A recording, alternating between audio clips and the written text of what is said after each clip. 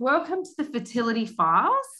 We have the beautiful Sarah O'Sullivan with us here today, who's going to be telling us about her journey so far. She is still on her journey of trying to conceive her beautiful rainbow baby. Sarah has had 6 chemical pregnancies, 2 missed miscarriages, 1 loss, and 2 stim cycles. Sorry, I'm just reading at the moment, with 3 embryo transfers. Okay, so and the most recently was your loss, which was beautiful baby Leo, which you're going to go into with us today. Thank you so much for being able to share this. We really appreciate it, and I think it's a really important topic to talk about loss, and to not that Leo's a topic, but to talk about Leo, and explain what happened. And I just want to say that you're so strong and you're amazing, and just everything that you've been through, and that you're still fighting. You are absolutely incredible. Thank you so much for having me. Oh, you're welcome. And did you want to tell us a little bit about yourself as well? Yeah, sure. So I live in Adelaide as well, with my husband Daniel and our fur baby Duke. I don't know how anyone gets through loss without a pet. He honestly has just been, at the start he used to be really good with emotion, but now when he sees me cry, he can't leave the room, and he's like, I can't deal with that anymore. But no, he's great. Thank you.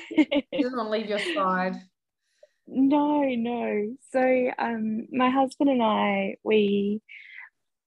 always wanted to be a young mum.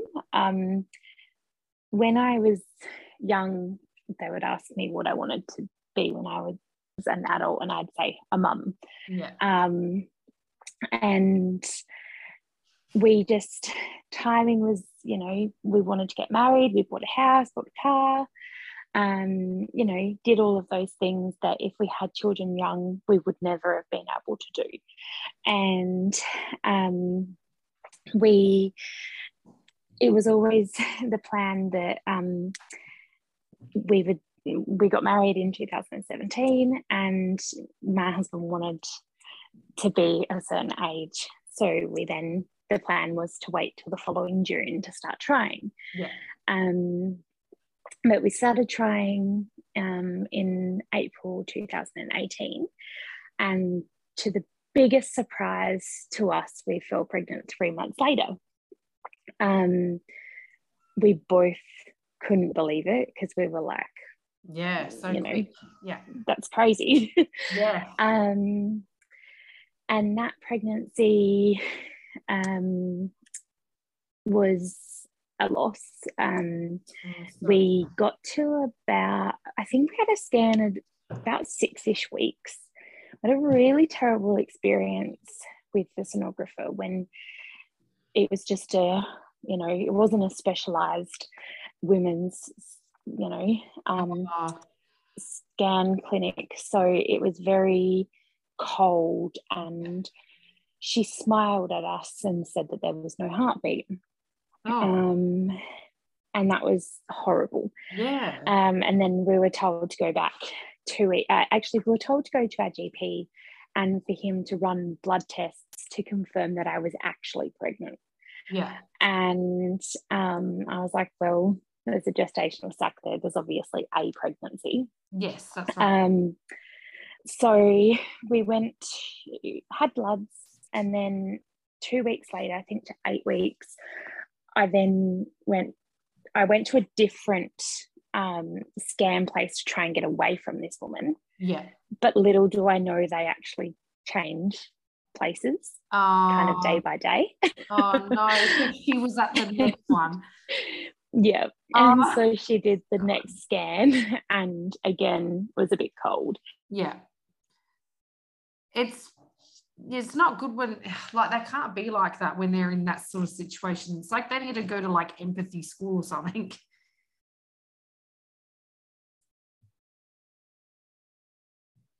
And they would see a lot of different things. So I think it's really important for them to have that empathy behind them.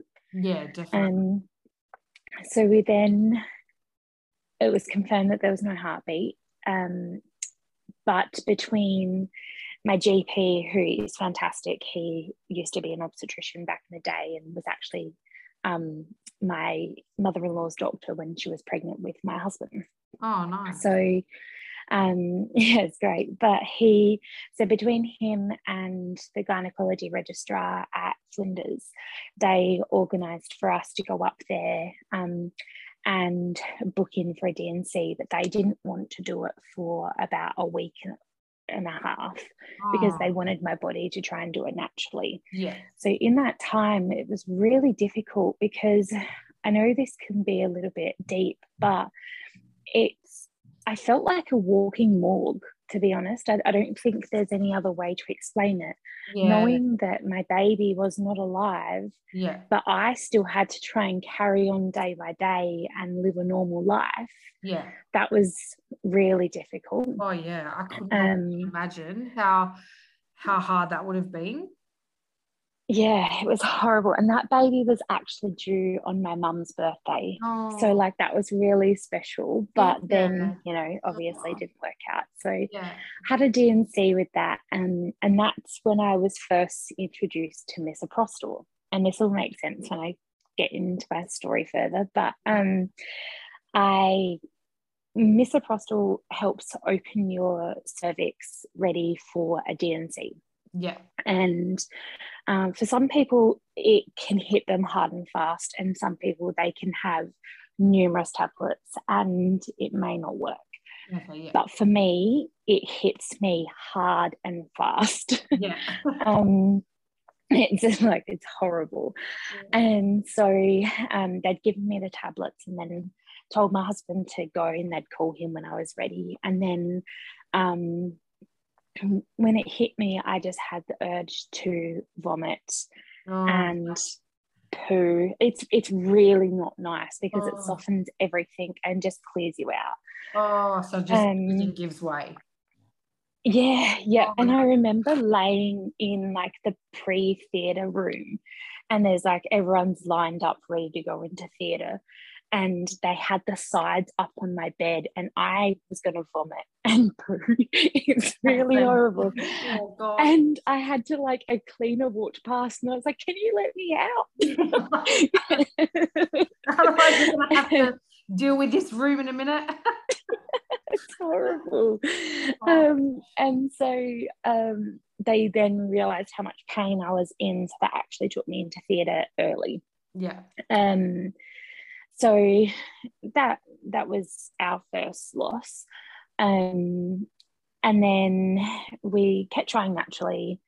I have quite a significant, a lot of losses in my family. So my sister lost her first baby when she was 18, and he was stillborn. His name's Blaze. And she then went on to have 12 other miscarriages. So she had my nephew Layden, he's 23, when she was 19, and then from then on she went to have 12 other losses. And my mum had a stillborn and 7 miscarriages. So miscarriage is very big in my family. Yes, yeah. So we, between our first and second loss, we then went to a fertility clinic and had a bit of a bad experience, and was kind of told to go away, come back in 12 months. Your AMH, so your egg reserve, is low, but don't worry, come back in 12 months. So, oh my gosh. Yeah. They were like that to you. They weren't really interested. Yeah. No, I was told that if I could find my sister's protocol, that they'd look at using that. But my sister didn't pursue with IVF or anything in that aspect. So, and using her protocol to me didn't sit well with me. So we decided just to leave that clinic, leave that be, and move on. That's a strange thing to suggest. Like, everybody's different. Yes. So even if it's very sister, weird. you know, they should have looked into everything. So that's weird. Yeah, very strange. So we then moved on, we just moved on and started trying naturally. And in May 2019, I had my first chemical pregnancy. And that's a really strange thing to go through, because you have, with a chemical pregnancy, you get a positive test, and within, you know, maybe a week, maybe 2 weeks, maybe a couple of days, your test fades to nothing. So the embryo tries to implant and sends out the HCG, and then nothing. So that was really difficult. Body basically thinks it's pregnant, but there's nothing there. There's no sac or anything. Yeah, no, it just doesn't form. So it may not be, you know, a good environment for that particular embryo to implant. That's very common in IVF, isn't it? Yeah, and a lot of natural pregnancies. I think chemical pregnancies are actually a little bit more common than people think, because some people may not test, you know, until a week after their period's due, or anything like that. So that chemical pregnancy can happen a lot earlier, and people don't know because they haven't tested. Not like me, who was crazy and tested so soon. But it's true, because I didn't really know what they were until we started IVF, and, you know, getting into all of the like the lingo and everything, and then that's when I discovered them. But you don't hear too much about them otherwise. No, you don't. It's I definitely know a lot more about them now, because you hear about it a lot more now than, you know, 3.5, 4 years ago when we first started trying. So that was the May, and then again we just kept trying, and then in November 2019 I was pregnant, and had a scan. I think it was just before Christmas. I think it was around the 23rd-ish of December. We had a scan, and again, no heartbeat. And being between Christmas and New Year's type of period, I was told that I didn't have the choice of a D&C, because in the public system they classed a D&C as an elective surgery, and there was no surgeons working for elective surgery. Yeah, absolutely disgusting. How is that elective surgery when you wish that you weren't having that? Exactly. I can't believe that. Yeah, it's disgusting. So I was given the option to wait until that you know, the doctors and surgeons came back from their leave, to then have a D&C, or I could have a misoprostral managed miscarriage. Oh God. And I couldn't wait that time. Because I didn't want to go through that mentally again. Yeah, of course. But to be honest, waiting and then a misoprostral miscarriage were both hell on earth. It wasn't a good option. It was horrible. Oh my gosh. So we were admitted to Women's and Children's, and because they wanted to catch the gestational sac to make sure that we could send that to genetics to have that tested, to see if there was a reason why we were having these losses. And I had the first medication not long after we got there, They gave me some endone, some buscopan, which is really good for cramping. And yeah, I know about that. Don't worry. I've always it's great. buscopan. Oh, it's amazing. I was going to pop some before, to be honest. Well, so once again, misoprostol hit me extremely hard and fast. So they gave it to me, and within 20 minutes, I was vomiting, and all of that. And within, again, 20 minutes, I had passed the gestational sac. So I had this big urge to push, and I'm glad I didn't take photos, but then I wish that I did, because it actually looked like a big dinosaur egg. That's the only way that I could describe it. It was actually very interesting to see. I mean, very traumatic at the same time. So I got to about 9 weeks. So the gestational sac was about 9, but the pregnancy on the inside was a bit smaller. But yeah, it just looked like it was very interesting. So they took that off to genetics, but then the pain hit me intensely, and I couldn't speak for 2 hours, 2.5 hours. I couldn't even open my eyes. I just laid there and swayed my knees from side to side and pretty much mooed. I just grunted. I was in so much pain. And my poor incredible husband, he was just sitting there just watching me, and just he'd try and speak to me, and I couldn't speak. I was in so much pain. He was probably didn't know how to help you, but wanted to try and help you in some way. But it's crazy. So it took a while to mentally heal from that loss, because it felt like every loss we'd had, it just got that next step traumatic. And there was a lot involved in that, because I'd also had a bleed with that pregnancy, but my miscarriages don't present like, they're always miscarriages, so my body doesn't really recognize it as a loss. It just continues on with the pregnancy until it has to be medically managed.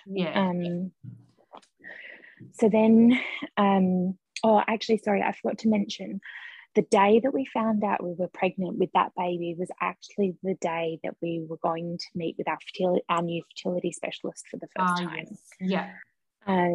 So they did bloods and scans through them as well. So they tracked that pregnancy. So we then gave it a couple of months. So that was December. It was the 30th of December that we had the misoprostol miscarriage in the hospital.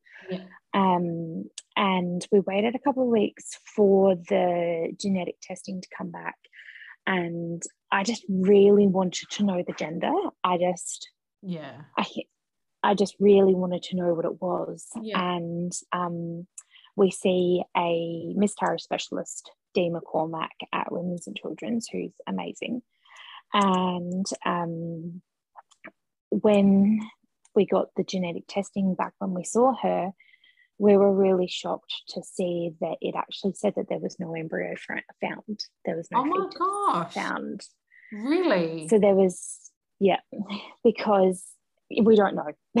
We have no idea. We don't know if the wrong testing was done, or we have no idea, but we didn't get any answers on that pregnancy, which was really devastating. Yeah, of course. Like, we had a scan just a couple of days before everything happened, and we saw a baby. But now that I've seen a baby in a scan, I'm like, was that actually a baby? It's really hard to tell. But there was something there. Like, we have an ultrasound photo. So it's very strange. That is very strange. You'd think a sonographer would be able to pick it up too, if it wasn't, or if it was. You know what I mean? It's so weird. It's very weird. And I hadn't had any bleeding, no clots, no nothing before having the misoprostol. So it's not like it had passed beforehand. Yeah. So then after that, we went and saw our fertility specialist, Louise Hull at Embrace Fertility, who again, they've been incredible. Yeah, I've heard. So I have a very good medical team behind me. I'm very thankful. Yeah. So we started seeing Louise and we decided that IVF was our next step. And that was a big thing for both of us, myself and my husband. It was a huge step for him. Yeah. He knew that whatever I wanted to do, he was happy to go ahead with that, but it's still massive. Yeah, of course. Yes. Financially too. Yeah. Oh. Like it's very expensive. Oh my gosh, so expensive. Crazy. So we started a down regulation cycle. So I started with this nasal spray called Cinereal, and a year ago this Friday, actually, I had my first egg collection. So we got 17 eggs the first round. Yeah. And we were like, oh my God, we're going to get pregnant. We're going to have our baby. This is it. We're going to be one transfer and done. It's going to happen. And everything is going fine. I do my first we'll do our first transfer, and COVID hit SA.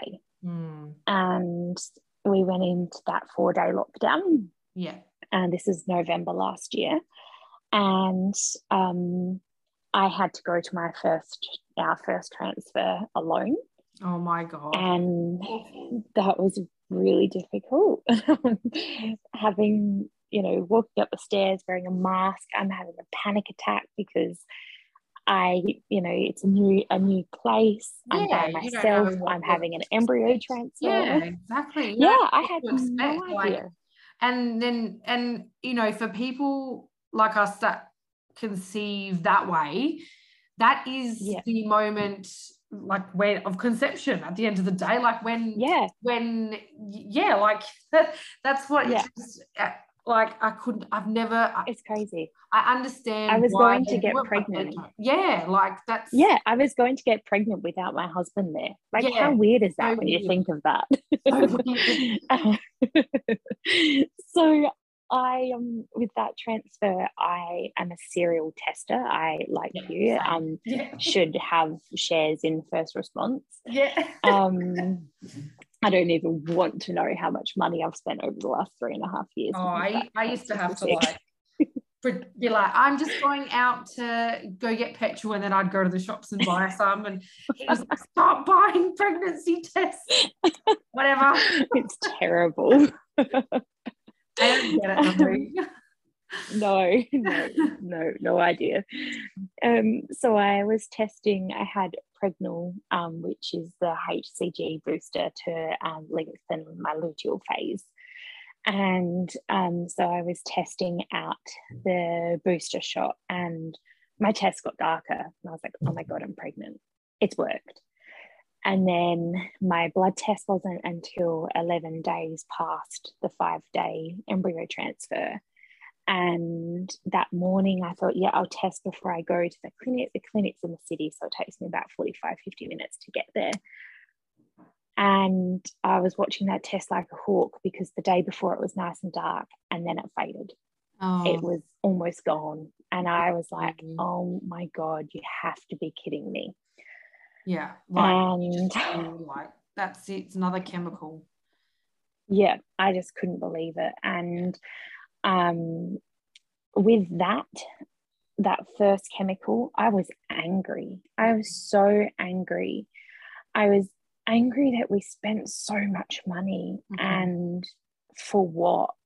And I felt, and you put yourself, your mind and your body, through so much, I think, as well, which makes it just, all of it is just I totally understand. Yeah. Because as the woman, you know, you go through the stim cycle, you go through the egg collection. We did a hysteroscopy at the egg collection to see if there was any polyps or fibroids. You go through all of the medication ready to do a transfer. Like, there's so much weighing on you. Yeah. And then when it fails, you feel like you've failed your husband and your family. Yeah. And so I was really angry with that first transfer. But I was like, I'm not stopping. Let's go again. Yeah. So we had another genetically tested embryo and we thought, yep, all right, let's go again. My husband was a bit hesitant, but I was like, I can't stop here. So we did another transfer, and I had to go to the clinic for something before that transfer. And when I went to the toilet at the clinic, I had a little bit of spotting, and I was like, oh, this is strange. But didn't think too much of it.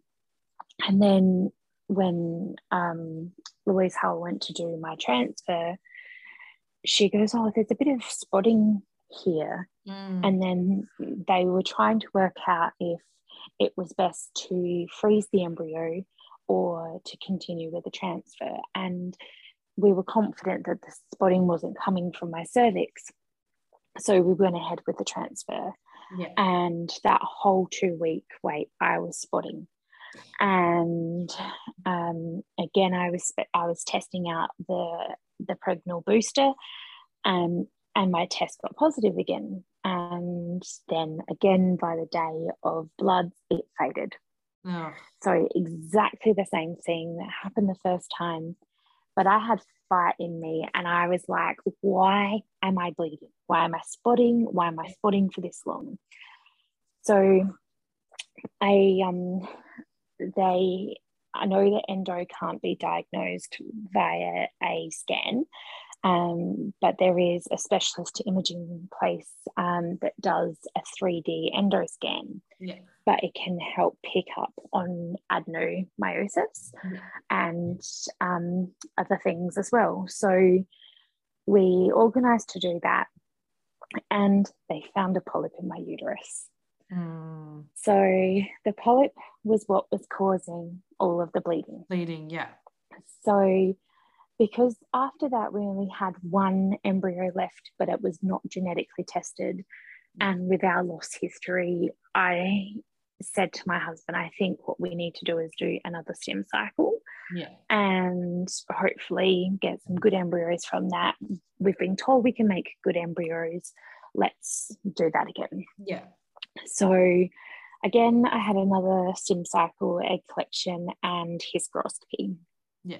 So the polyp travelled from my uterus to my cervix, and that's where it was taken, but they cleared out my uterus as well to make sure that there was no other polyps or fibroids there. Yeah. And then we did our third embryo transfer the following month. And again, I was testing out the pregnal, and my tests were so dark. Yeah. So dark. They just, it was crazy. I knew once that polyp was gone, I was positive that embryo would be our baby. That embryo would be the embryo that could and did you make feel it different from the other ones? Yeah, I did. Yeah. Pretty much from the start, I don't know, like I had a really good feeling that, like, it's really hard to explain. Like, I just felt different. Yeah. But my first blood test, I couldn't wait until the 11 days passed to transfer. Oh, yeah. I was getting really dark tests. So I went at 9 days past the 5-day transfer, and my levels were 387. Oh, wow. Which is very high. Yeah. So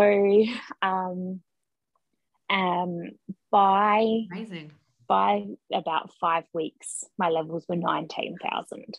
Oh, wow. So they were extremely high. And I remember sitting in the waiting room at the clinic, and because because I was so anxious, I would go for bloods nearly every second day because I needed to watch those levels rise. Yes. I'd been through 2 chemicals, and I just needed to see those levels rise to make me feel comfortable. Yeah, definitely. And so I remember sitting in the waiting room, and Dr. Hull walks past me and she goes, "I'm a bit concerned there's twins." Oh my God. And I said, "Me too." And I know that high HCG doesn't always mean a twin or a multiple pregnancy. Yeah. But Daniel and I had spoken a lot through the week, and we said, if there's 2, it's going to be tough. It's going to be really high risk pregnancy, but if it's 2, it's 2. Yeah. You know, Yeah. whatever's there, we're happy with. Yeah. Because we only transferred 1 embryo, but you never know, it can split. Exactly. And that level of HCG was crazy. Yeah. Mine was really high as well with Maya. It was, I can't remember. It was over, I think it was 1,200 or something. Like it was really high. Yeah. And I remember they were saying the same thing to me. I was like, oh my God, could you imagine? But then Sierra she was like just, I think like 150 or something. Which is more of the normal range. But you know.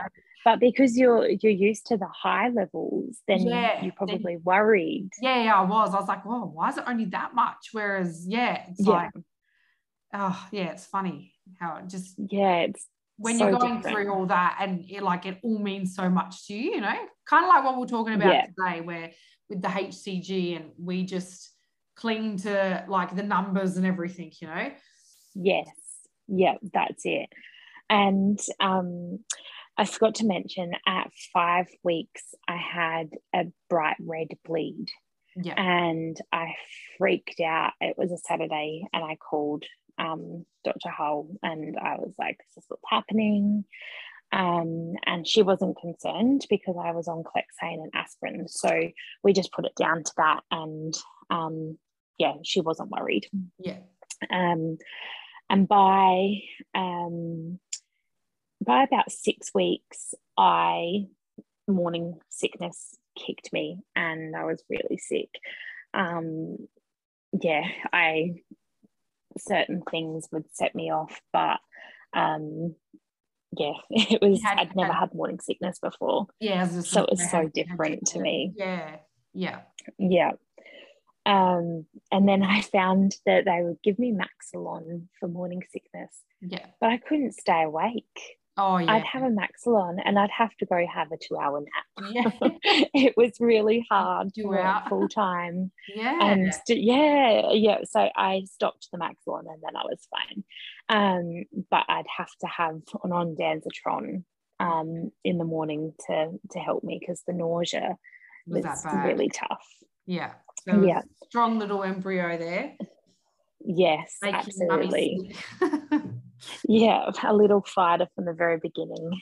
And so for 7 weeks we saw his heartbeat, and I could not believe it. I cried so much because that our pregnancy before that, in that same room, we were told that we didn't have a heartbeat. And we didn't have a good pregnancy, but this time we saw a baby. We've seen something we've never seen before. We've seen a heartbeat. It was incredible. And then by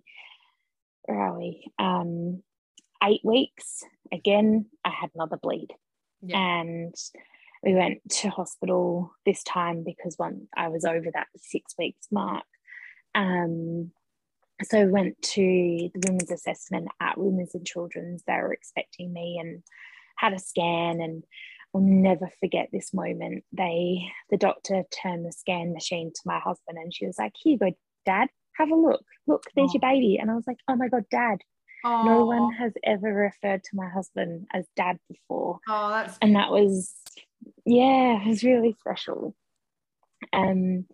So, yep, everything was fine. Then put it down to Clexane and the progesterone again. Yeah. So they weren't worried about that. 9 weeks, we then had another scan at the clinic. He was head down, and you could see him like wriggling, and like it was really incredible. Yeah. And we I then had our first I think it was our first obstetrician appointment, which was going to be with Dee McCormack, because being a high risk pregnancy, she was going to monitor me. Yeah.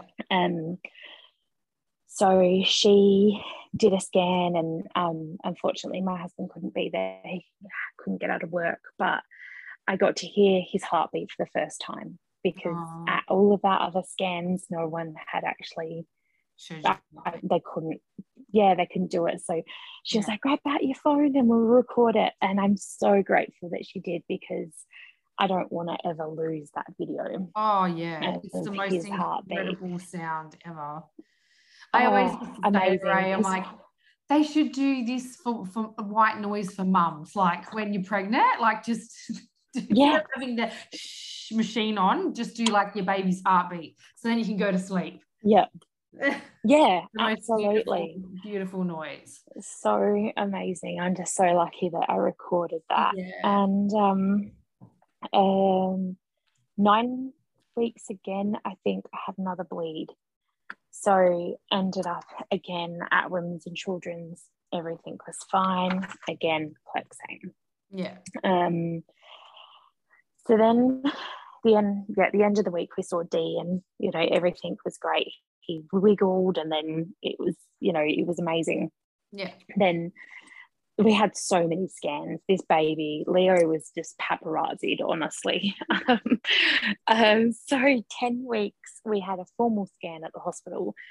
So they had something formal, there, because my other scans were just done at the clinic.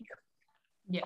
And he was bouncing around, and my husband got to see that, and that was really special. He looked like a bird, just the way that he, at that gestation when they're forming, that was crazy.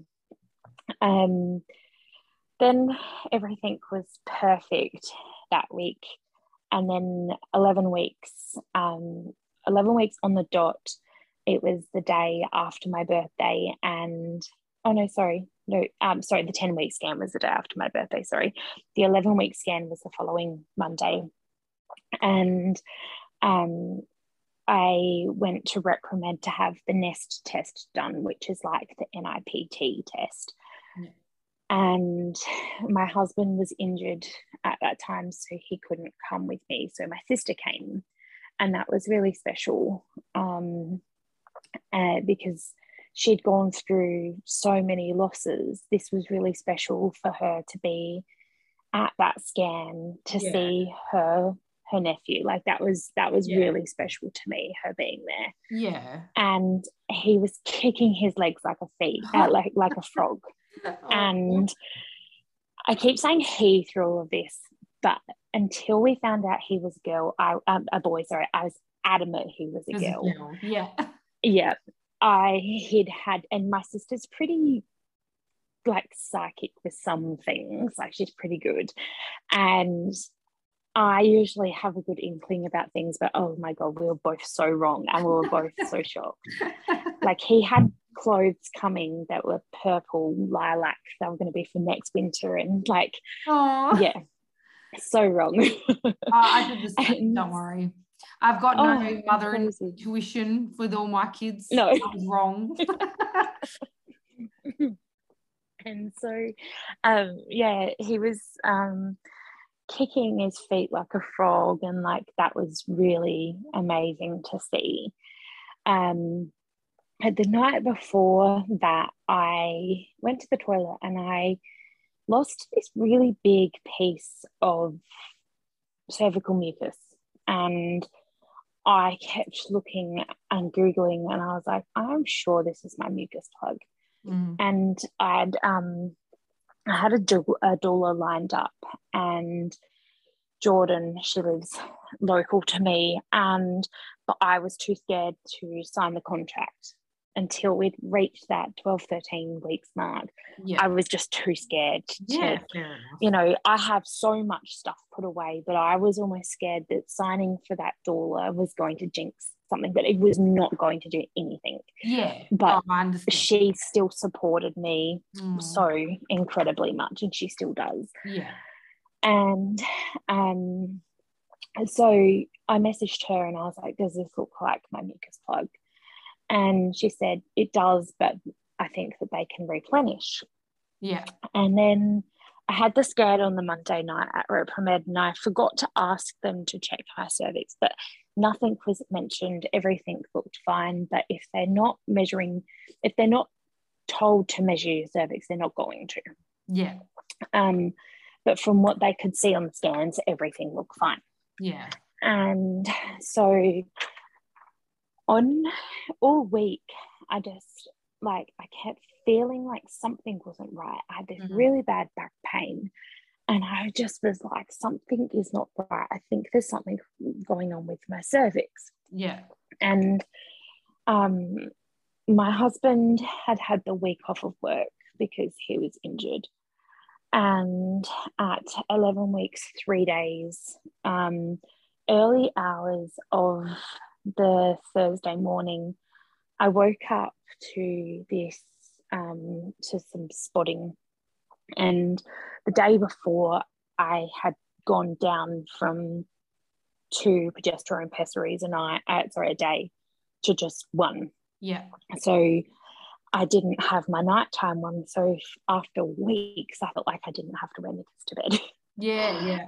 And so, but I woke up in the middle of the night because I was pregnant and I was always waking up Yeah. to go to the toilet. And I put on like the little light next to me and I saw some pink spotting. I was like, okay, what's this?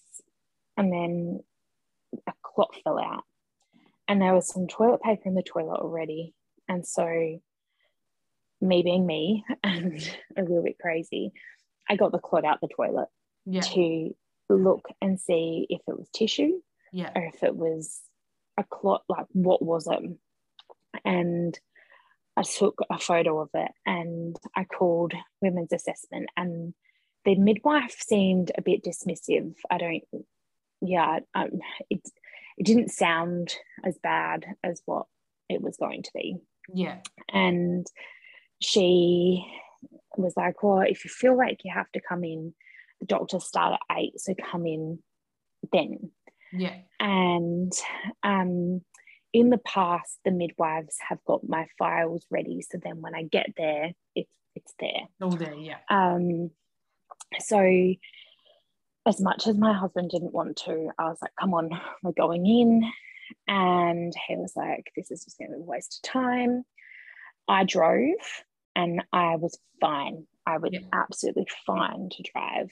Yeah. Like I said, he was injured. So I drove because it was more comfortable for me. Yeah. And I was like, we'll just stop at McDonald's so you can have a coffee. And I don't drink coffee, but he does. And I know that he needs one to start his day. And he was like, no, don't need one. And I was like, well, you're getting one.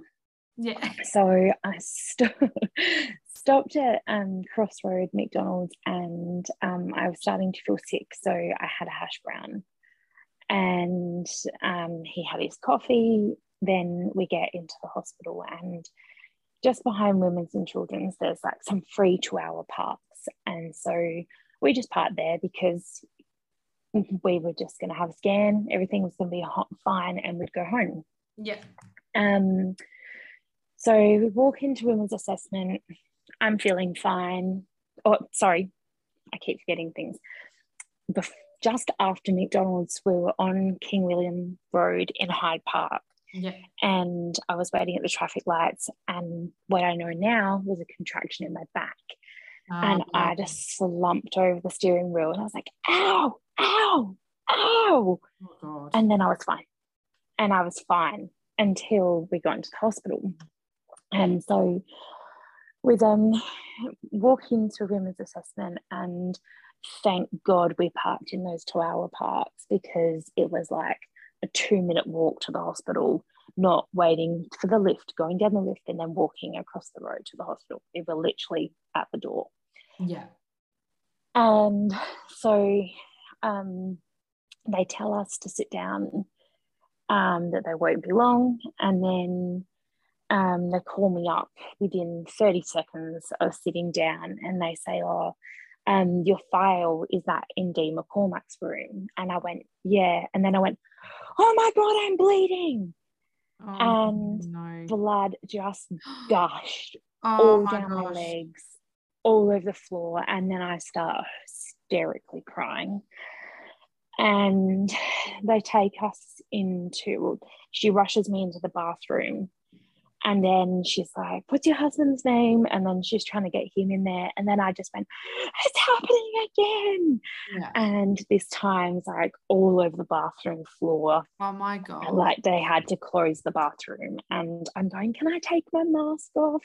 And she is like, too much ripped off my face. Oh, and so once I cleaned up from that, they put me into a room, and mind you, we got to the hospital at 8 o'clock. And they did my heart rate and everything, and my blood pressure was quite high. So they were trying to put a cannula in. Yeah. And the doctor couldn't get it. Someone else tried, couldn't get it. Next thing you know, a Met call has been called. And like 10, 15 people have run into the room. Oh God. And sorry, my body's like all jittering, like going through telling the story. I think it's honestly. It's, you know, I'm so lucky. I'm so incredibly lucky. Yeah. Lucky that I trusted myself to go to the hospital to get checked out when I did. Yeah. Because that saved my life. Yeah. So we then, all of these people were in the room, and this one doctor, I think she was an anaesthetist, and she tried to put it in my hand, and as she did, she knocked the tray, and that knocked it out of my hand. And I just looked at her and I said, I need that blood. Yeah. Because I was, I lost, like, I was losing so much blood. I had, you know, my legs are pretty much open and there's all of these people in the room and blood is just gushing out. And I'm going, there's more. And they're like, sweetheart, we know. Oh my God. And I kept saying, you're traumatizing me. This is traumatizing. You're hurting me. This is traumatizing. Yeah. And then I'm going, where's my husband? Is Daniel okay? Daniel, are you okay? And they're going, you need to stop worrying about him and worry about you. We're trying to save you. Like, he's fine. But because even though he was right next to me, we couldn't see each other because there were so many people in the room. Yeah. He's just watching me yell out, and you needed him next to you, like, to support you going through that. And but then at the same time he didn't want to be in, he couldn't be in the way of them, because I literally had people working on either of my arms trying to get a drip in to stabilize me. And this like senior anaesthetist came in and he said to me, if I can't get it in your arm, I'm going to have to try your foot. And I said, you are not trying my foot. You cannot do that to me. And so he got it in and I was like, good.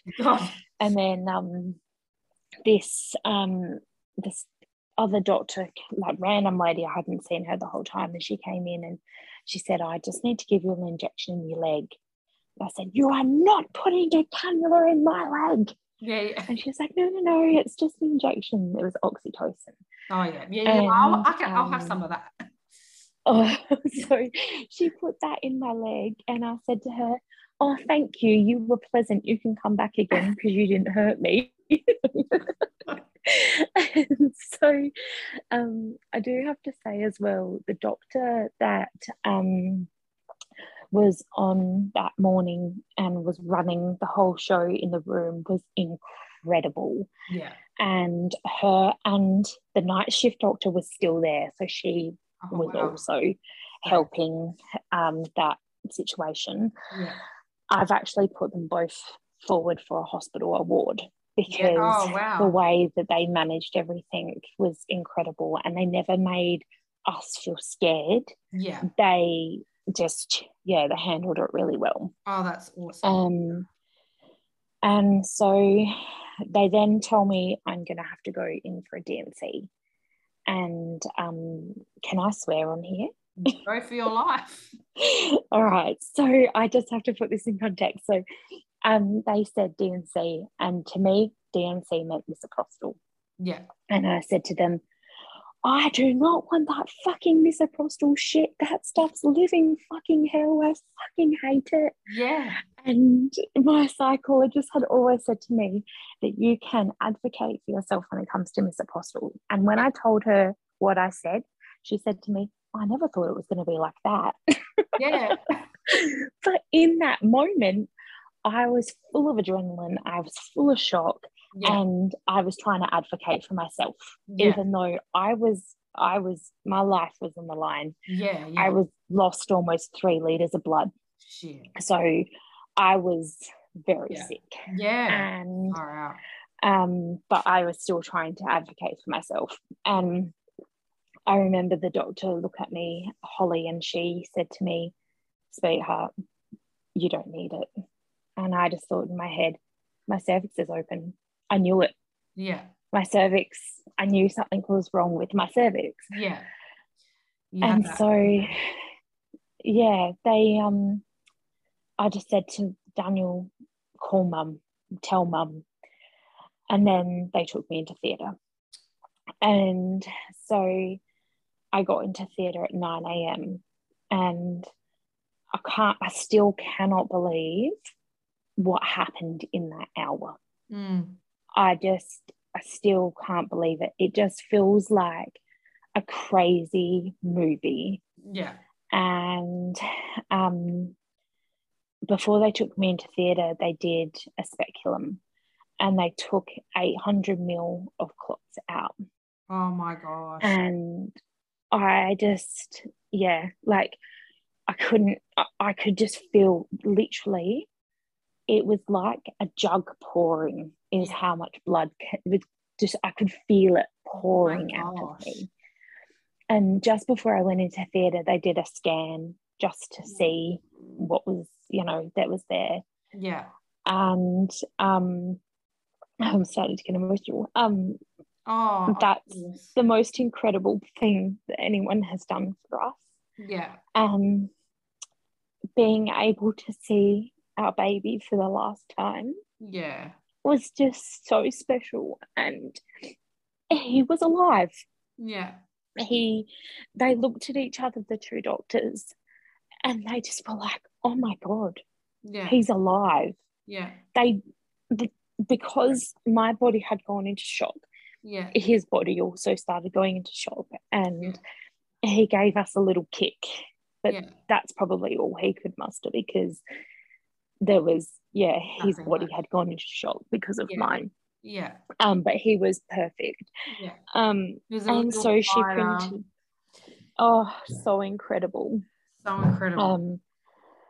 So she printed out a scan photo and stuck it in my handbag. And that was very, very thankful for that. And I said to her, can you take a photo on my phone? And so she took a photo on my phone as well, and you can see that there's a lot of blood around the gestational sac. So it was eventually going to take him as well with the bleeding. But I'm so thankful that I had surgery, because I couldn't have dealt with that. No way. But that would have killed me if I kept bleeding. I would have died.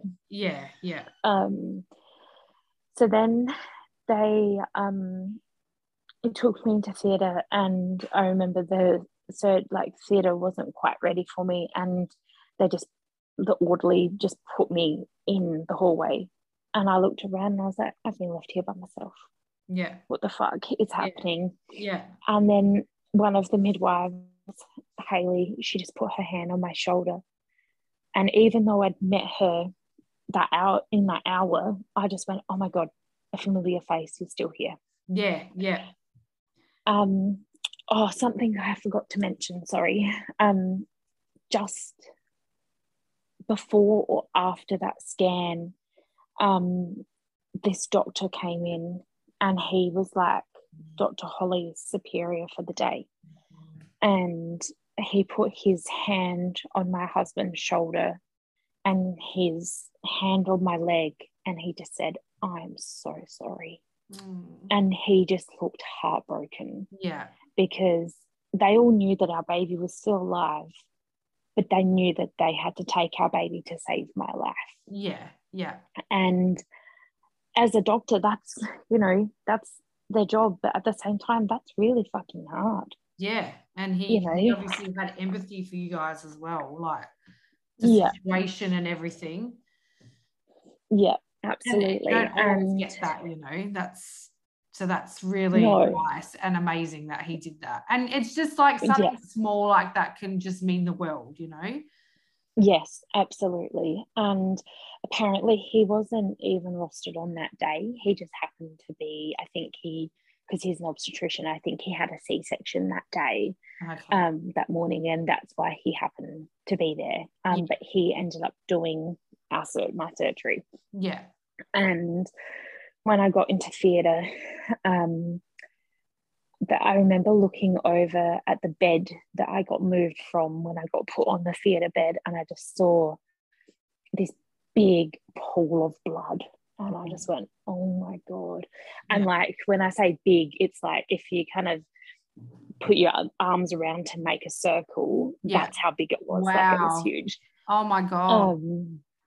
And that's like, after everything that they got, like the bluey pad things that they put down, it puts a whole different meaning to bluey. And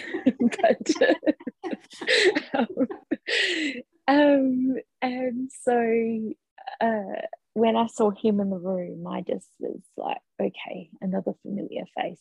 Yep. Yeah. And then my blood pressure dropped really bad. Yeah. And to stabilize me, they had to put another drip in. Oh. And so they tried my forearm, and as soon as he put the needle in, I bruised instantly. Yeah. And I screamed. And I was like, just knock me out, put me to sleep, stop hurting me. Yeah. And he was like, we can't put you to sleep. We need to stabilize you before we can put you to sleep. And then he started like smacking my hand to get a vein. Yeah. And it finally gets one in. And then my whole pregnancy, I struggled with phlegm. Every morning I would choke. It's so gross. And so when I was going to sleep, I started feeling like I was going to choke on that phlegm. Oh. And so I went to sleep having a panic attack because I was like, I'm bleeding to death. Yeah. And now I'm going to choke. Yeah. So, a lot of your brain just goes crazy, just so irrational. Oh, yeah. You were in that really traumatic situation as well. I think it was completely normal, like, for you to have that response, Yeah, the adrenaline and the shock hit me. I'm sorry, this is probably going too long, but this part of the story is just so lengthy. And so I didn't realise, but I ended up being in theatre for about 3 hours. Oh, wow. Was it that long? I didn't realise it was that long. Yep. Yeah, really long time. I posted on my Insta stories because I just post to my close group, and I posted in there saying that I was at hospital and I was just, I had some bleeding. And I remember someone saying, oh, it's just saying you'll be okay. Yeah. And then I didn't reply for hours. And then a couple of the girls I'm really close with were like, something's happened. Yeah. Something's not right. She hasn't been on for a while. She hasn't replied. She hasn't opened anyone's messages. Something's not right. Yeah. And I messaged my sister when I got to the hospital. And I said, so this was 8. And 8 a.m. I messaged my sister. And I then didn't send her another message until I think it was around 1 o'clock. And I did think that I was too. in, because I remember watching it as well when and I was thinking the same, like you said, like I was like, oh, she hasn't, like I kept checking to see because I was worried as well, and I remember kept checking, and then I thought, oh, something's going on, because like you said, you hadn't posted for ages. And no one would have expected what happened. No, so devastating. No one expected my next stories. No, because I was completely out of it. I was on oxygen. I was pale as. Oh my gosh, it was so shocking. I think that was a real big shock for a lot of people. Even myself.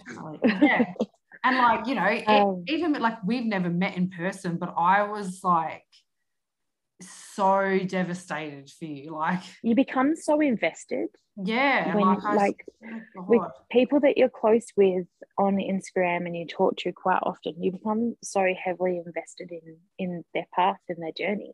Yeah, exactly.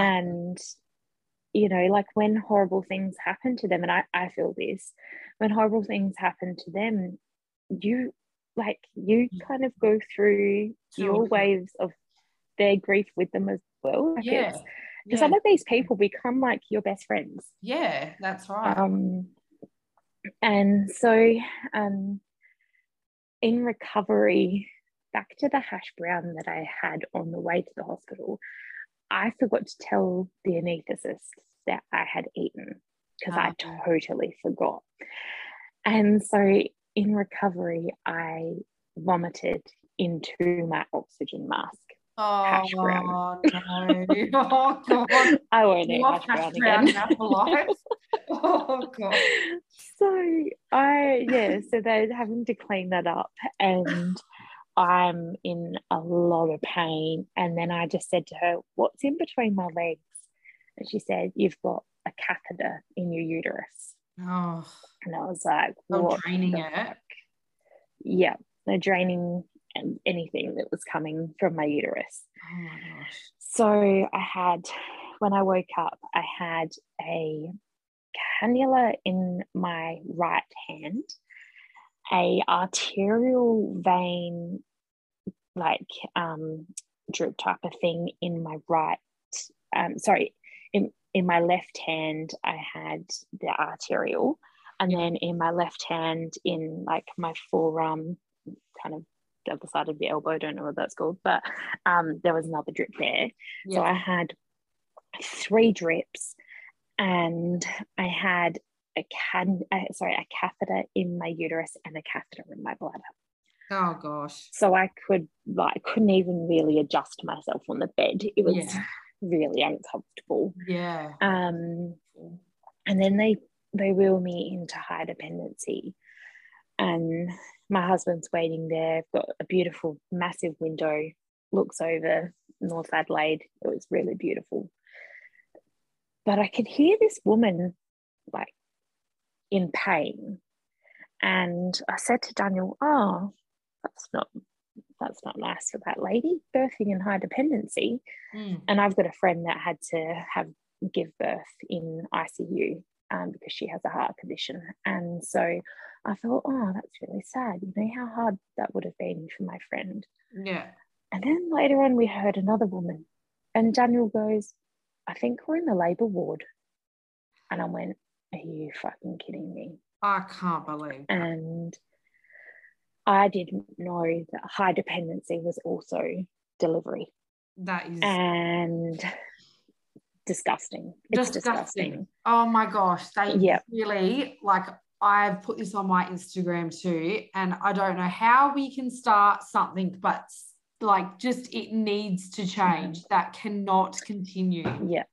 It just can't. Well, what I have found out is they actually put me in the wrong wing. So there is a wing that's just for high dependency. Yeah. But because COVID, everyone's having babies. Yeah.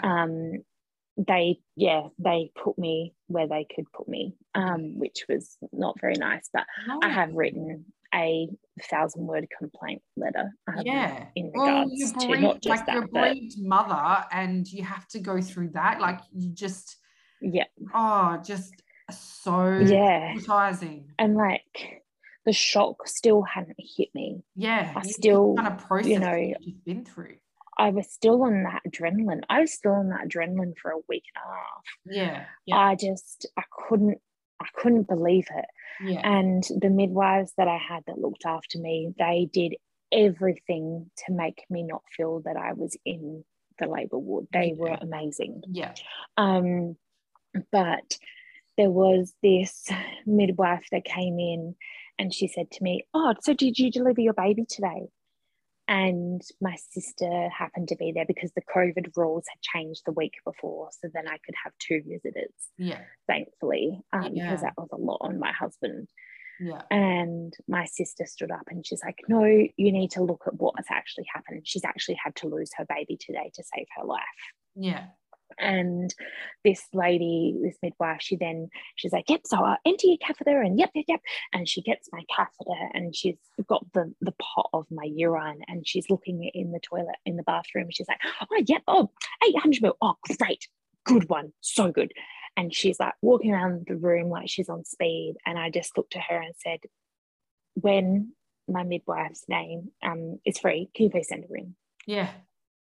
And she kind of got the hint, because I was like, "You're too much for me right now." Yeah. Oh my gosh. And so,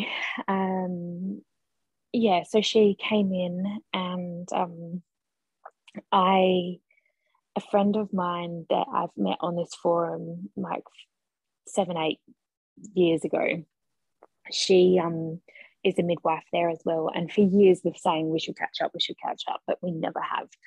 But she actually came to visit me that night in high dependency, and that was the first time we met. And I thought, what a way to meet.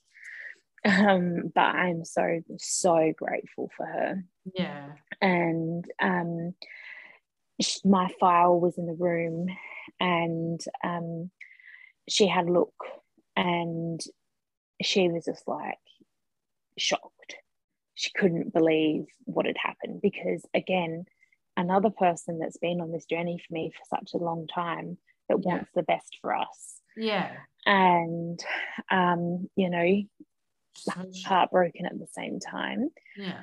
And so that night was really difficult. There was a woman in the room which literally felt like she was 2 feet away from me. And she was screaming through her birth. And her name was Carol. And I only know that her name was Carol because they kept telling her to calm down. Yeah. And like, I recorded some of it on my Insta stories, and it was clear as day. Yeah. And I just was like, just Carol, push this baby out, and so I can sleep. Yeah. And so the midwife came in, and she said, "You really need to go to sleep." I think it was something like 2 a.m. by then. And I just said, I cannot switch off. Yeah. So I'd had 2 Panadol, a Tramadol, 2 sleeping tablets, and something else. Yeah. And usually half an endone does me. I'm knocked out. But my body was so high on adrenaline and shock that my body was fighting it. Yeah.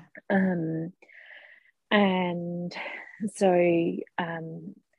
thankfully my husband, he came first thing the next morning. He was at the hospital, and I did forget to mention, the night before, on the Thursday night that everything happened, Dr. Holly and Dr. Laura both actually came to see me to debrief with me, which was incredible. They didn't have to do that, but they did, and they were amazing.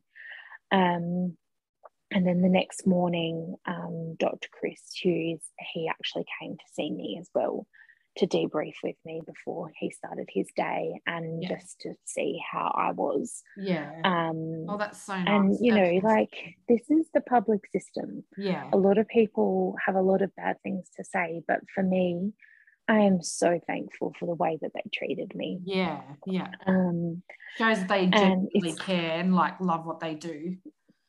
And being such a unique absolutely, and such a unique situation as well. So he came to see me that day, and Dr. Holly actually came to see me that afternoon as well, just to see if there was anything else that I wanted to ask. And she came in her casual clothes, so it was almost like it was her day off, but she just had her keys and her phone in her hand. So that was really nice. So they then moved me to the antenatal and gynecology ward, and they put me in a shared room, and I had like a panic attack.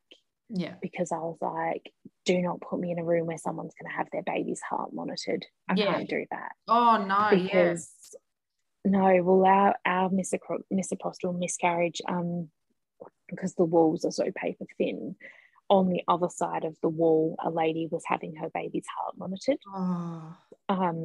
whilst we were losing ours. So that was my fear, being back in that ward again. I didn't want to be in a shared room with that. But little did I know, as I was being put in the room and talking my story through with the midwife, the lady next to me was being wheeled out for her first ever surgery, which was a D&C. And she was like almost 50. And her husband was really panicked about her having surgery. Here's me telling them that I've just had a D&C and I almost died, and my story is really traumatic. This poor guy. Oh my God. The lady spoke to me.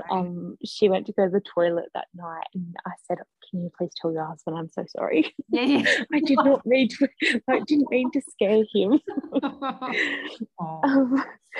And so we then I was in antenatal and gynecology, and I had this midwife called Sarah, and she was amazing. The next day she actually brought me flowers that her daughters had picked me. Oh, that's so nice. And really beautiful. And when she saw me for the last time, she said, I'll see you again soon, but it won't be here. It'll be in delivery. And I was like, no, thanks. Yep, you will. But that day on the Friday, a doctor came in and she said to me, did you have a blood transfusion in theatre? And I said, I don't know. She said, did you or didn't you have a blood transfusion in theatre? And I said, I don't know. I was asleep. I don't know. And it ended up that the blood was delivered to theatre, but they didn't need it, so they sent it back. So she said to me, when your levels get to 80, you need to have a blood transfusion. And I'm like, great, okay. Well, wow. But thankfully my levels never dropped, so I didn't need to have the blood transfusion. I only needed to have an iron infusion. And because they were really worried that if I did have a blood transfusion, that the antibodies could be difficult with future pregnancies, because we would still be trying to have another baby. So I then stayed in hospital for another night. So I was there the Thursday, Friday, and I didn't get discharged until about 5 o'clock on the Saturday. My whole hospital experience was very positive, other than my discharge. That was not the best. Usually the discharging midwife will give you some care information, but I was discharged without anything. So thankfully my midwife friend had came to see me on the Friday, and had given me this butterfly pack, and it's this beautiful poem and about, you know, when you see a butterfly, you know, that's your baby sending you a sign that they're still here, you know, they're looking out for you. And it's got these beautiful seeds that you can plant that will attract the butterflies. So nice. It's really beautiful. That's so beautiful. I'm so thankful that she got that for me, because I was discharged without anything. So I wasn't given any care information how to look after myself after theatre. No care providers, nothing at all. Or like counsellor's number or anything? Nothing. Wow. And so I did put in a complaint about that. But one of the main reasons I put in that complaint is because I speak English. Yeah. A lot of women that go to that hospital don't. Yeah. And they don't, if they've never had surgery before, how do they know that they can't go swimming, they can't use tampons, they can't go in pools or things like spas and baths? They, you know, women don't know those things, and if they're not given that information, infections are going to happen. They're going to have to clog the system again. So I did write a really big complaint letter. In my complaint letter, there was some really good feedback as well. Like, it wasn't just a complaint letter. So I was so happy to leave hospital, but it really didn't kick in that I was leaving with an empty womb. I think I was just so high on adrenaline. I didn't really cry much in hospital. You know, just a few times when my husband had left. But he was just incredible. He is incredible. He would get there at like 8:30 in the morning and stay with me until 5 o'clock. Or, you know, he'd try and beat the peak hour traffic to go home. And he was from something, wasn't he? Yeah, he was still injured, and so, you know, he's sitting on uncomfortable chairs all day. And my sister took time off of work because this really affected my family. Because it wasn't just the fact that we had lost our baby, it was the fact that I almost lost my life as well. And like, my parents lost one of my sisters when she was a toddler. So it was like, it was a lot of flashback for my parents as well, because it was like they had that fear that they were going to lose another child. Of course. Because they had, you know, Daniel had called them before when I went into theatre. And then when I got out, but that's 3 hours of not knowing what's happening. And so my sister had taken time off work, and she is a hairdresser. She owns her business, so, you know, she's having to reschedule things, and she was by my side. Whatever I needed, she brought in for me and gave me her iPad so I could try and watch some shows, and you know, like, really supportive. Told you. And then when I got home, it's when people like you just started doing these incredible things for us. And we're just so thankful. But one thing that I really struggled with was how kind people were for us. Like, it was for us. And it was like the shock and the adrenaline every time someone would bake cookies and bring them to our door. And you know, like, I would catch people, I'd be like, oh, thank you so much, and they're like, oh, I was trying to sneak, and I'm like, I just want to say thank you. You know, and bake us casseroles, and just do, you know, send us Uber Eats vouchers, like the things that people did for us. That every time those beautiful things were done for us, that level of shock would happen again. So it was like the shock and the adrenaline. Like, I'm not saying that I'm ungrateful, because I'm so grateful. Of course. The shock and the adrenaline was suppressing the grief. So the first week, because I took 2 weeks off of work. So the first week, the shock and adrenaline hit me, And then the second week, the grief hit. Oh. And I wasn't getting out of bed until, 1:30, 2:00 when my husband would get home from work. Yeah. And one of my best friends, she has a 3-year-old, and I have a really incredible bond with her. She was born 4 weeks after our first miscarriage, so she's just been like my light of my life. That's so cute. And she's so special. And so we have her most second Sundays, and my psychologist said to me, "Are you okay to have her?" I said, "I need to spend time with her." Because she just makes me so incredibly happy. It was just what my heart needed. Beautiful. Yeah, I get in trouble because I spoil her so much, but she just makes me so happy. Yeah.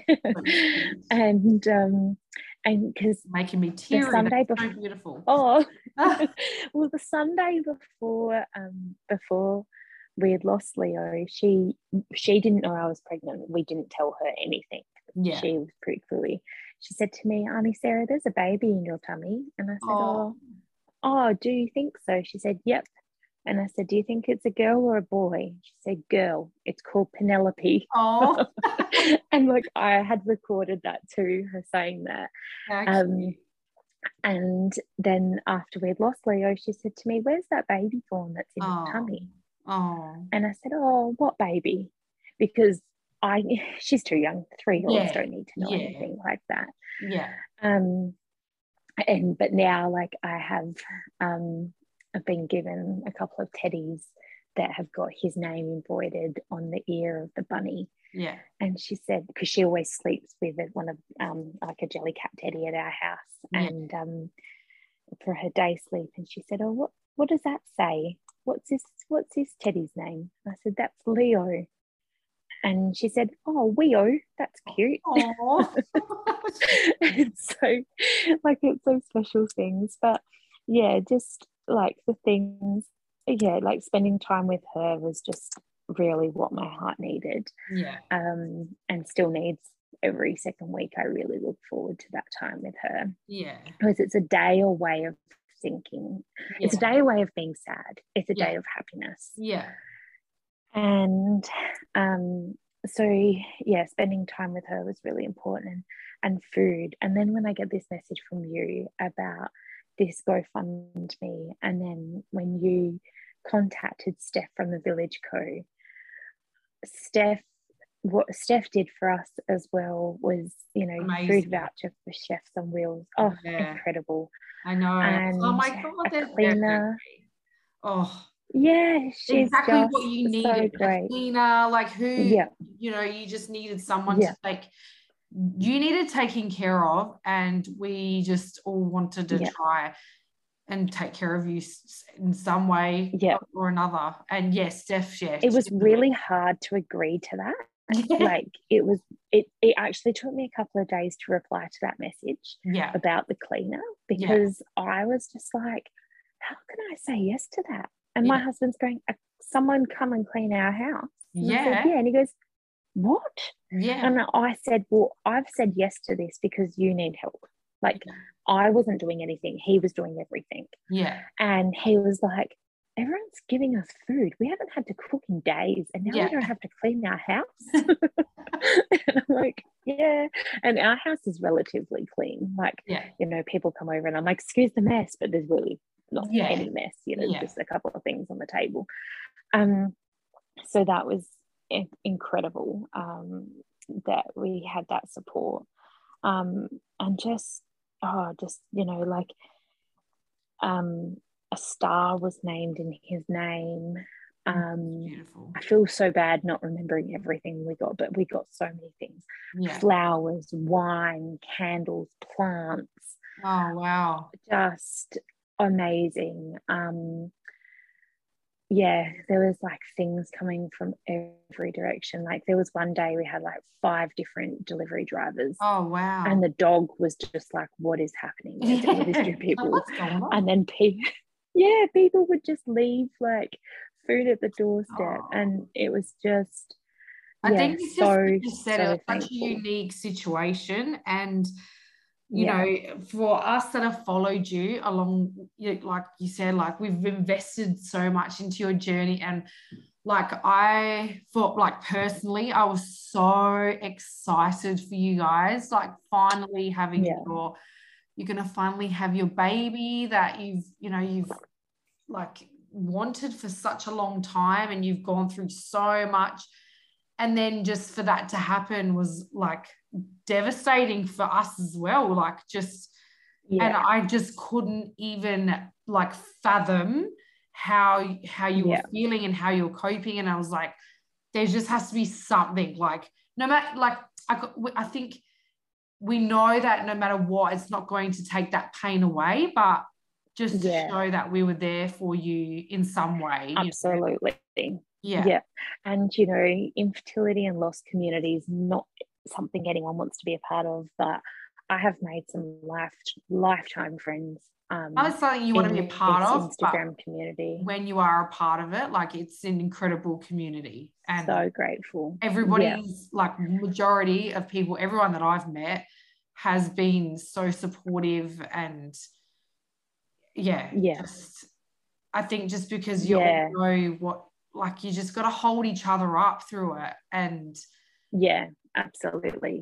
You know, we all understand, we've got that level of understanding. Like, even though, like, I never went through loss, but I understand what you went through to get to that point. And then to have that taken away from you is just like so heartbreaking. So, you know, we understand to that level, you know. Insane.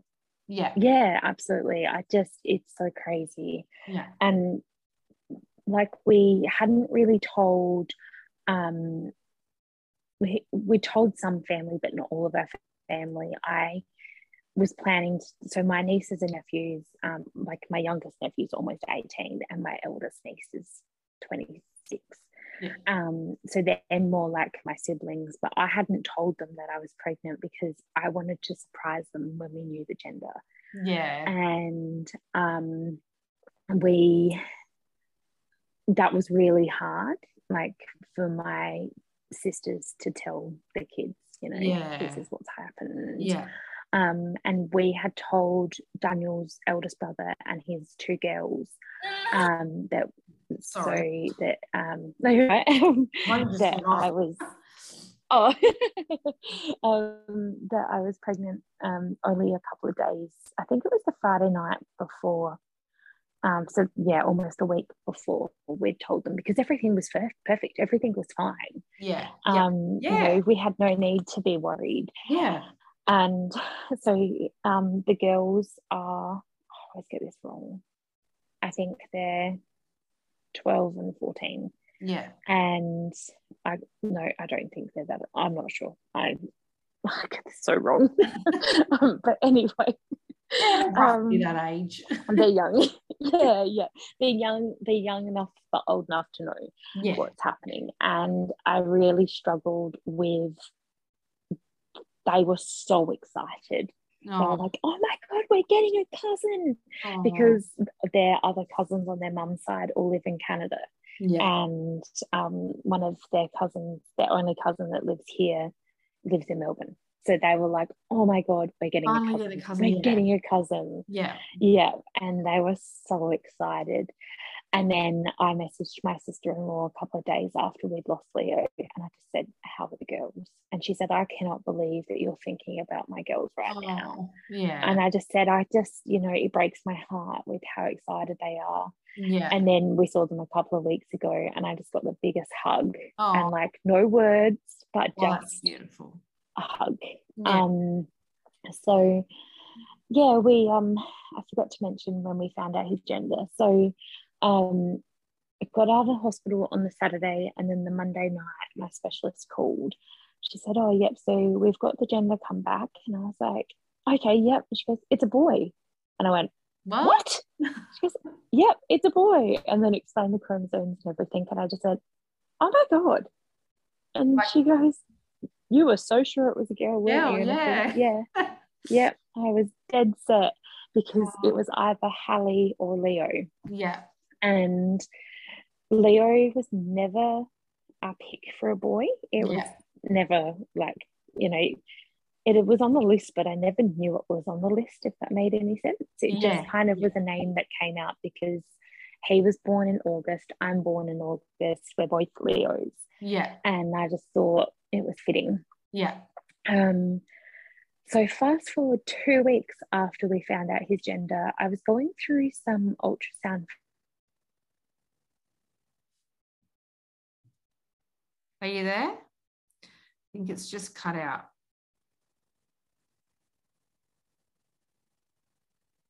Hello?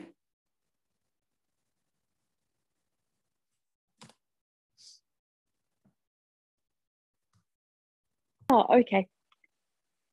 There you go. Yeah. I don't know if you got the part about the ultrasound. No, sorry.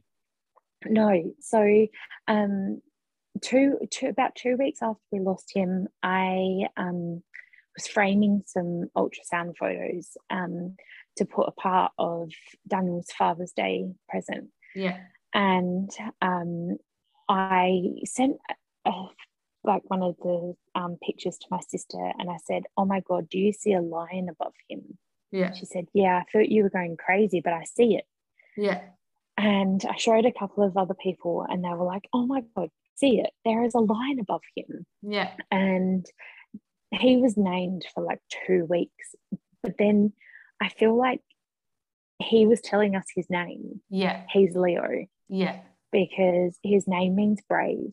He was incredibly brave. Yeah. To still, you know, to go through what he did and to still stay alive until he wasn't. Yeah. Is just incredible. And, you know, like to have to lose your baby because you were dying. Yeah. Oh, yeah. Is so hard and so unique and just, it's gut-wrenching. Yeah. But knowing how much our baby fought is just so special. Oh, yeah. And the little fight. It's like it's been the hardest thing that I've ever had to go through. Yeah. And not knowing what took him has been really hard, you know. That excessive bleeding. I was going to say, do they tell, so do you know now why you were bleeding so much? No, so they thought that it could have been something called an AV malformation, where an artery and a vein cross over, but they don't think that that was the case. Okay. And then, like every appointment, we've pretty much had weekly appointments with our specialist, but every appointment there was a new thing thrown at us. Yeah. And then you would overthink it for that whole week until you'd have that next appointment. Yeah. But there was inflammation found in the surgery report. So it could have been a possible infection from when the polyp was removed. Yeah. But they don't know. Yeah. We've been given the green light to start trying again. Yeah. Whether that be naturally or IVF, but I don't think we're ready mentally at all for IVF. I think we actually rescheduled our fertility specialist appointment till January. Yeah. Because there was no point having that appointment when all I wanted was the nest test results, which Dean McCormack could provide for us anyway. So we just thought, let's give that appointment to someone else and we'll just wait to January and just see what happens in that time. Never know, might be a unicorn and get pregnant naturally. Don't know what's going to happen. That would be amazing. But fingers crossed. I think Leo, so it's been crazy. I think he's very brave, just like his mum. He obviously gets it from you because you are so brave and like everything you've been through, and then to be able to come on here and share your story and like to keep fighting. And it's so important. Like if you just got to keep going, like as hard as it is, you know, it's so hard, but you just got to keep going as much as you can. And Yeah, like you're I keep so, having this dream, and there's this little girl, and she's got dark hair and my husband's chin. oh my And gosh, I don't know if it's going to be a girl, but I definitely feel like there is a soul waiting for us. 100%. And I It's feel like, like Leo had to pass away for that child. yeah, yeah. And it's, like I had that with Orlando. Like you've probably read one of my Instagram posts, but Yeah, I remember like I still find it so weird. Not weird, that's not the right word, but like I said it to my incredible. friend. Like I remember her saying, like, "Are you done with kids?" And I was like, I just feel like there's a little boy. Like there's just meant to be this little boy. I just feel like he's missing from our family. And then with that, like without even trying, he came. Like I still last night Yeah, I was holding him up into the mirror and I was like, where did you come from? Like you were just meant to be here. Like it's yeah, like you said, like you had this dream about this little girl and she'll probably come to you yeah, when the time's right. And like yeah. when you're And holding that's it, why I was so sure. I was so sure he was a girl because yeah, of how vivid these dreams are. yeah, But maybe he just wasn't meant to be meant to our be. Earthside baby. Yeah, He was just meant to guide the path for his siblings. And I yeah, know a lot of people won't agree with what I say with that, but that's something that is just trying to get me through this of course, is yeah. that he has to guide the way Yeah, for our Earthside babies. yeah. And And they I came say to you. babies. Yeah, like I would love to have two Yeah, Earthside, yeah, but yeah, I can't go through this roller coaster yeah, forever. yeah. It's so mentally challenging, Oh, and yeah, like as much as you're not alone, you feel alone. You exactly. can reach out to friends, but they don't understand it. So Yeah, they'll be there for you, and then yeah, they can only be there so much. yeah, Um, exactly. It and is that's so when I say, lonely. like I've made incredible friends on this platform. Yeah, My in life best friends are still incredible, yeah, yeah, but the ones that I've made through Instagram, they're going through this. They're riding this wave at the same time, so they get it. yeah, They exactly. understand. You can. I've held it together tonight, but today I was fine. I've had a really good last 2 weeks. Like I've been fine. Yeah, And then today, his certificate from births, deaths, and marriages came, yeah, and I was a mess. yeah, So, like 1 minute you're fine and the next yeah. minute you're not. Just a But roller that's coaster. grief, Yeah, and yeah, I think and overall I'm doing quite well, but yeah. it is very hard. Oh, of course. And he, you know what? He's going to make you a stronger person too. Yeah. And like you said, like this whole journey will just mold you into being this amazing, beautiful mother that you are and that you will be to your earthside babies when they come too, because you Thank just, you. like you just like, I mean, obviously every baby is special but I just feel like us that have been through it, It's different. it's different. Yeah. It's so different. Yeah. Like I was even thinking today, like women that go through chemical pregnancies or false lines on tests, for some women, they have no idea about this. No, And no. like, how great would that be to have Yeah. no idea? Oh, it would be so It great. would just be so good. Oh my gosh. So yeah, like there's so many times over this last 3.5 years that I'm just like, geez, I wish I was naive. Yeah. But like, Yeah. yeah, it's the path that we've been given. And, Yeah. sometimes they say you're only given what you can handle. Yeah. And to be honest, it's been really hard to just get Yeah. up every day and keep going Yeah. when you just feel like you have no fight left. But at the same time, You do. I've got that fight in me, and that I know we can do it. We Yeah. just need the help. Yeah. And I know that Leo was here to guide me. And another thing that I did forget to mention is recently, because I still had a big shadow of the bruise on my forearm from in theatre where they tried to put the drip in.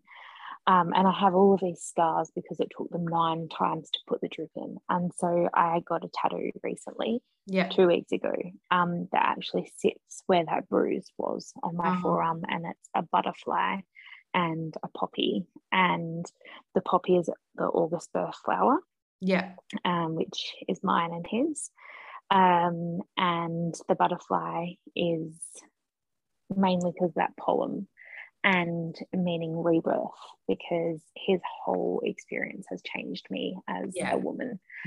And, you know, I'm thankful for him because he's changed me, but I miss him so much. Like, and he's made your mummy. Like, he made your mama. I feel like, you know, even though we had our other losses, I feel like it's really hard to explain that he has affected me so much more, because for the first time we'd actually seen a baby. We watched him grow. We watched him grow arms and legs. We saw him from an embryo. You know, like, it's so different. And, you know, like, you see a lot of things saying loss is loss, but loss is so different in so many different aspects. And, you know, my chemical pregnancies versus my loss of Leo, and my miscarriages versus my loss of Leo, they are so different. And you know, like, it's always a what if, and, you know, what it could be, but a loss of a life and having to lose your baby because you are dying is just something that's so hard to comprehend. But I think I'm doing quite well. You are. You're doing amazing. You are so amazing. And thank you so much for sharing your story. Thank you. Thanks for having me. No, thank you. Honestly, you know, like I said, you've been incredible. You are incredible, and you're very, very brave. And, you know, I just think this gives so many other people, like, you know, you got to keep going. So thank you so much. Thank you for what you did, you know, like reaching out to the Village Co. It takes a village, and it does. You know, it doesn't just take a village to raise a child. It takes a village to help a woman navigate loss. And definitely. You know, that's just so important, and I'm so thankful for what you did for us. You're welcome. You're welcome. It was so amazing. I'm glad it's helped. Well, you enjoy the rest of your evening, and look forward to continuing on your journey with you. Thank you. I'll keep oversharing. I do too, don't worry. That's why we get along so well. That's right. Thank you so much, Danny. No worries. We'll speak to you soon. Thanks. Bye. Bye.